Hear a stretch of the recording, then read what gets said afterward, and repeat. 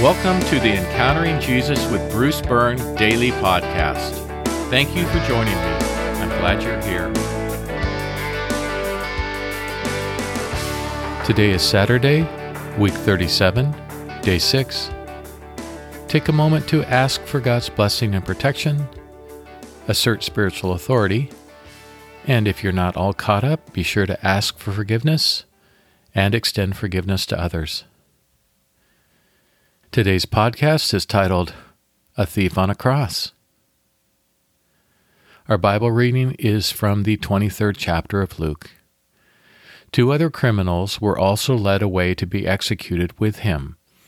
So when they came to the place that is called the Skull, they crucified him there, along with the criminals, one on his right and one on his left.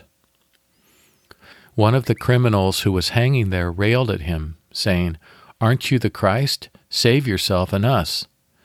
But the other rebuked him, saying, "Don't you fear God, since you are under the same sentence of condemnation? And we rightly so, for we are getting what we deserve for what we did. But this man has done nothing wrong." Then he said, "Jesus, remember me when you come in your kingdom."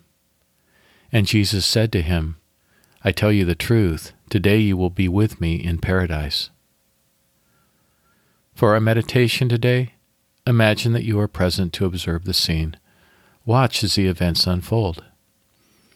Picture Jesus upon his cross, crucified between 2 criminals. Listen as one of the criminals mocks Jesus. Listen as the other criminal says to the first, "Don't you fear God, since you are under the same sentence of condemnation? And we rightly so, for we are getting what we deserve for what we did. But this man has done nothing wrong."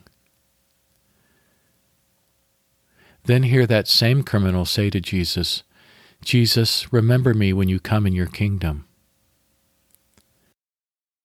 Listen as Jesus says, "I tell you the truth, today you will be with me in paradise." For today's questions, question 1. What does this encounter say about Jesus' generosity? And question 2. Based on this encounter, how eager is Jesus to give the salvation gifts? For worship today, express to Jesus your awe at his graciousness and kindness. Thank him for his lavish love. Our concluding prayer: Jesus, I surrender myself to your mercy, on which I am completely dependent. Amen. Let's pray together. Jesus, I surrender myself to your mercy, on which I am completely dependent.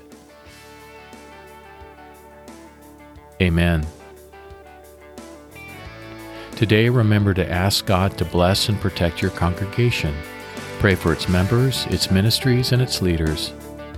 Also pray that God would bless, encourage, protect, and deliver the persecuted church.